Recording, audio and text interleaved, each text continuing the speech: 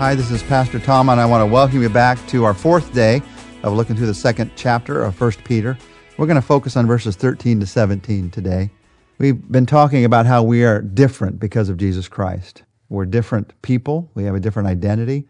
We are different in our character. We are different in the kind of way that we look at life and live our lives every day of our lives. And here, in these verses, we're going to begin to talk about the fact that we are different in our relationships. We're to live a cut above in the world below. And in the world below, the standard is selfish relationships.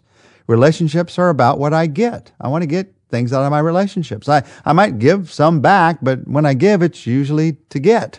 But the cut above that God wants us to live is what he calls submissive relationships. And that's the kind of relationship that is about what I give. As we walk through the next several verses, we're going to see he talks about our relationships with unbelievers, with government, slaves with masters, wives and husbands, husbands and wives, and he sums it all up in the middle of chapter 3. It's all about relationships. The Bible teaches again and again that you can have relationships that work. Not that are perfect, but that work. Not that simply endure or survive, though, but relationships that add a strong note of peace and satisfaction and joy to your life. And 1 Peter 2 begins to talk about some of these relationships. But as he begins to talk about relationships, Peter starts by talking about the kind of relationships that often add anything but joy in our lives. He talks about some of the most difficult relationships that we have, the most difficult places to be unselfish in relationships. This is a section of Scripture for those who feel angry at their government, disappointed in their spouse, frustrated with their boss, about ready to give up on another Christian. And in even the most difficult of relationships, Peter uses this word that's used throughout the New Testament for our relationships. He uses the word submission. Now, we don't understand that word at first because it's often used in our day to mean being forced to do something that somebody else wants you to do. But as it's used in the Bible, the meaning is almost the exact opposite. It means the willing choice to be unselfish. It's choosing to do what others need. It's not being forced to do what somebody else wants. It's choosing to do what others need. It's living like Jesus. That's what Jesus did. He submitted himself to us by coming to this earth, being born as a baby, living as a man, giving his life on a cross. He chose to do what we needed. And God says that's what we're to do. So listen to verses 13 to 17. As he talks about the relationship that we have with our government, and as he even talks about the relationships that slaves have with masters, and how even there we are to choose to be unselfish. 13 to 17. Submit yourselves, for the Lord's sake, to every authority instituted among men, whether to the king as to the supreme authority, or to governors who are sent by him to punish those who do wrong and to commend those who do right.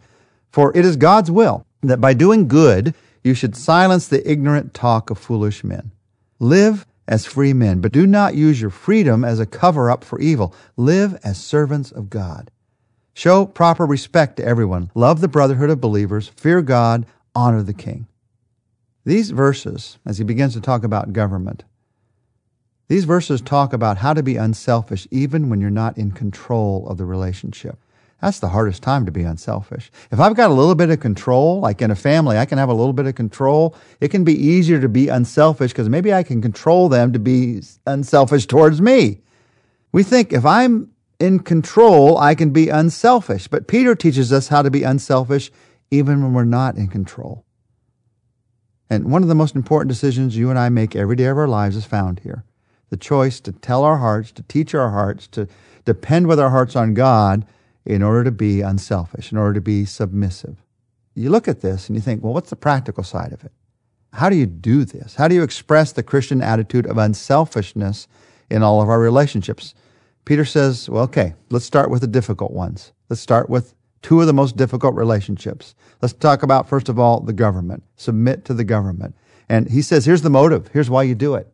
You do it, did you notice the words? For the Lord's sake. Do it for the Lord's sake. You don't do it for your sake. You don't do it for the government's sake. You do it for the Lord's sake. If you do it for you or for the government, you're going to find it very hard to live with an unselfish heart because your heart's going to always be drawn into what you want if you're doing it for you, or what the government has or hasn't done if you're doing it for the government. Now, what does he mean here? How do I submit to the government for the Lord's sake? because I realize that everything that I do is an example of who I am in Jesus Christ. So he says here, if you'll do this, it will silence the ignorance of foolish men. When you are angry with the government, when you have a selfish attitude toward the government, people pick up on that. And foolish people think that Christianity is all about fighting what's wrong with the government. They don't get it. They minimize your faith. They shrink it down to something they can ignore. But when you show unselfish love, even to your enemies, now the government may or may not be your enemy, but let's take it to the very worst, because the government certainly was the enemy of Christians in this day. The government was beginning to persecute Christians in this day, the day that 1 Peter was written. So when you show unselfish love to even your enemies, it becomes impossible to ignore. It plants a seed of faith in people's lives that are around you. Now, Peter even tells us some very practical things to do here as we're unselfish in our attitude towards the government. He says you show proper respect. The Bible says all people deserve your respect, not because they've earned it, but because they're a creation of God. Some people absolutely have not earned it. They've done everything in their life to not earn your respect. So you don't respect because they've earned it. This is an entirely new way of thinking. People don't deserve your respect. People are given your respect because God commands me to give it. God is a respecter of all people. God loves everyone. He's calling everyone into faith. So you respect everyone. That's one of the simple ways we do this. And then he says another simple way is you honor the king. You honor your leader, whether the leader is a king or a president or whatever the king is called or the leader is called in your country. Now, that doesn't mean you have to agree with your leader about everything, but you can honor even when you disagree. It's a favorite sport these days to dishonor our leaders. And there's all kinds of reasons that we do it. But as followers of Christ, the Bible says, no, honor your leaders. You can disagree, but still honor them. Now, after looking at government, Peter looks at an even more difficult relationship. He talks about slaves and masters. In verses 18 to 20, slaves, submit yourselves to your masters with all respect, not only to those who are good and considerate, but also to those who are harsh. For it is commendable if a man bears up under the pain of unjust suffering because he is conscious of God. But how is it to your credit if you receive a beating for doing wrong and endure it? But if you suffer for doing good and you endure it, this is commendable before God. Now, as Peter writes about this in his day, he's writing to a culture that was filled with slaves. There were 60 million slaves in the Roman Empire. They were possessions, but they did all of the work. The doctors, the teachers, the musicians, the secretaries, all the work was done by slaves in the Roman Empire. They ran the country, but they had no real freedom. And depending on their master, they may have often been treated harshly. As the Bible talks about the relationship of slaves and masters here, it's not condoning slavery. It's telling people how to deal with the reality that they're facing. In other places in Scripture, it talks about being free if you can be free.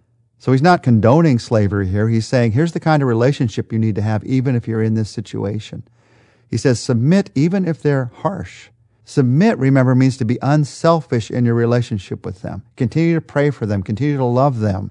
Ask that God would bring them to faith, even if they are harsh. We're to be unselfish even towards our enemies. We're to love even our enemies and pray for them. And Peter says the motive here is it's commendable before God. God will commend it in the end. God will reward it in the end. Those who suffer, who have suffered, and who suffer today under slavery, and who still continue to love and pray for their masters, God will commend that in the end. The harsh master, the way Satan wants to use that is to steal a heart of love from God and replace it with a heart of hate. Only God has the power to keep love in the heart of even a slave. But when that happens, God's going to reward that love for all of eternity. When I get to heaven, when you get to heaven, we're going to see some people being rewarded for being treated harshly in ways that are above and beyond our imagination. I've never had to face this in my life. But there are people who have, and they've continued to love God and pray for even those who were torturing them. Those people's reward in heaven is going to be beyond description. And maybe just a few of them, because they loved even their enemies, their reward will be that that harsh master saw a kind of faith in them that caused them to come to Christ, caused their life to change, and that person who was torturing them on this earth and came to Christ will be standing with them for all eternity in heaven because they loved in even the most difficult circumstance. That's the reality of love in the real world.